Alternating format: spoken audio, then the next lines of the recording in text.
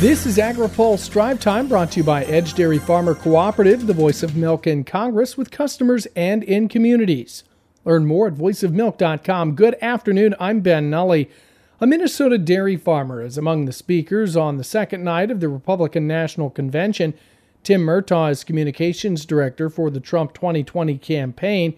He says dairy producer Chris Peterson supports the president's action on trade and will speak about how Trump has rolled back previous policies harmful to American agriculture. She will be discussing how the president has rectified policies that hurt American dairy exports. Iowa Governor Kim Reynolds is also slated to speak.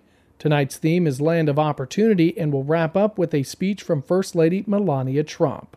Democratic nominee for President Joe Biden is slamming President Donald Trump for slowing the announcement of annual volume targets for the renewable fuel standard. In an exclusive statement to AgriPulse, Biden said the RFS marks a bond with farmers and our commitment to a thriving rural economy. Quote, Donald Trump doesn't respect that connection, and he's thrown it away to the detriment of generations of producers across the Midwest and around the country, many of whom put their trust in him 4 years ago, end quote. Biden says his administration will promote and advance renewable energy, ethanol, and other biofuels to help rural America and the nation's farmers. Read more of Spencer Chase's story at agripulse.com. Edge Dairy Farmer Cooperative provides dairy farmers throughout the Midwest with a powerful voice, the voice of milk, in Congress, with customers, and within their communities. Edge is one of the top cooperatives in the country based on milk volume. Learn how Edge empowers farmers and listen to our Dairy Stream podcast at voiceofmilk.com.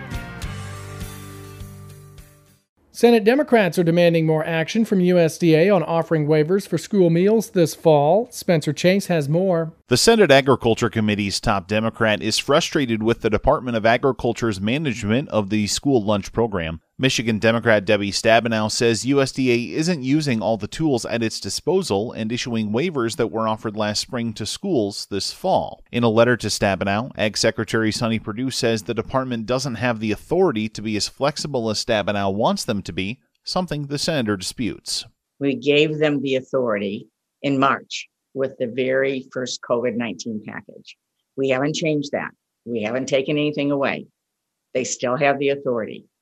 And for whatever reason, they've now said that they don't. She says this is a departure from USDA's approach earlier this year.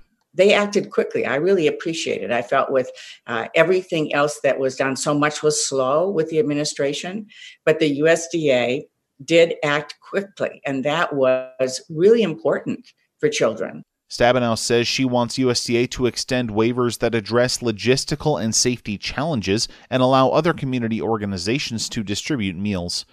USDA has already extended other waivers, such as allowing for curbside pickup or utilizing school bus routes for food distribution. Reporting for AgriPulse, I'm Spencer Chase. Fresh produce growers are glad to see the Trump administration add another $1 billion for the Farmers to Families Food Box program. United Fresh Produce Association's Molly Van Loo says USDA should include a wide variety of fresh fruits and vegetables. The nature of a federal government contract is there's going to be winners and losers, but the whole point of this program was obviously the benefit is that the end user, the consumer, has access to fresh fruits and vegetables. According to USDA, as of today, 36.1 million food boxes were invoiced in Round 2, which runs from July 1st through next Monday. Department of Agriculture officials are handing out the first series of urban agriculture and innovative production grants and cooperative agreements today. Kevin Norton is acting chief of the Natural Resources Conservation Service. He says grants and cooperative agreements equal about $4.1 million. Like on the planning effort, that would be building out an urban agriculture framework for small plot gardening or ag production, hoop houses, urban farms. USDA is awarding approximately $1.14 million for 3 planning projects and some $1.88 million for 7 implementation projects. About $1.09 million will go to 13 pilot projects that develop and test strategies for planning and implementing municipal compost plans and food waste reduction. That's all for today's Drive Time. For the latest agriculture, trade, environment, and regulatory news, visit agripulse.com. I'm Ben Nulley.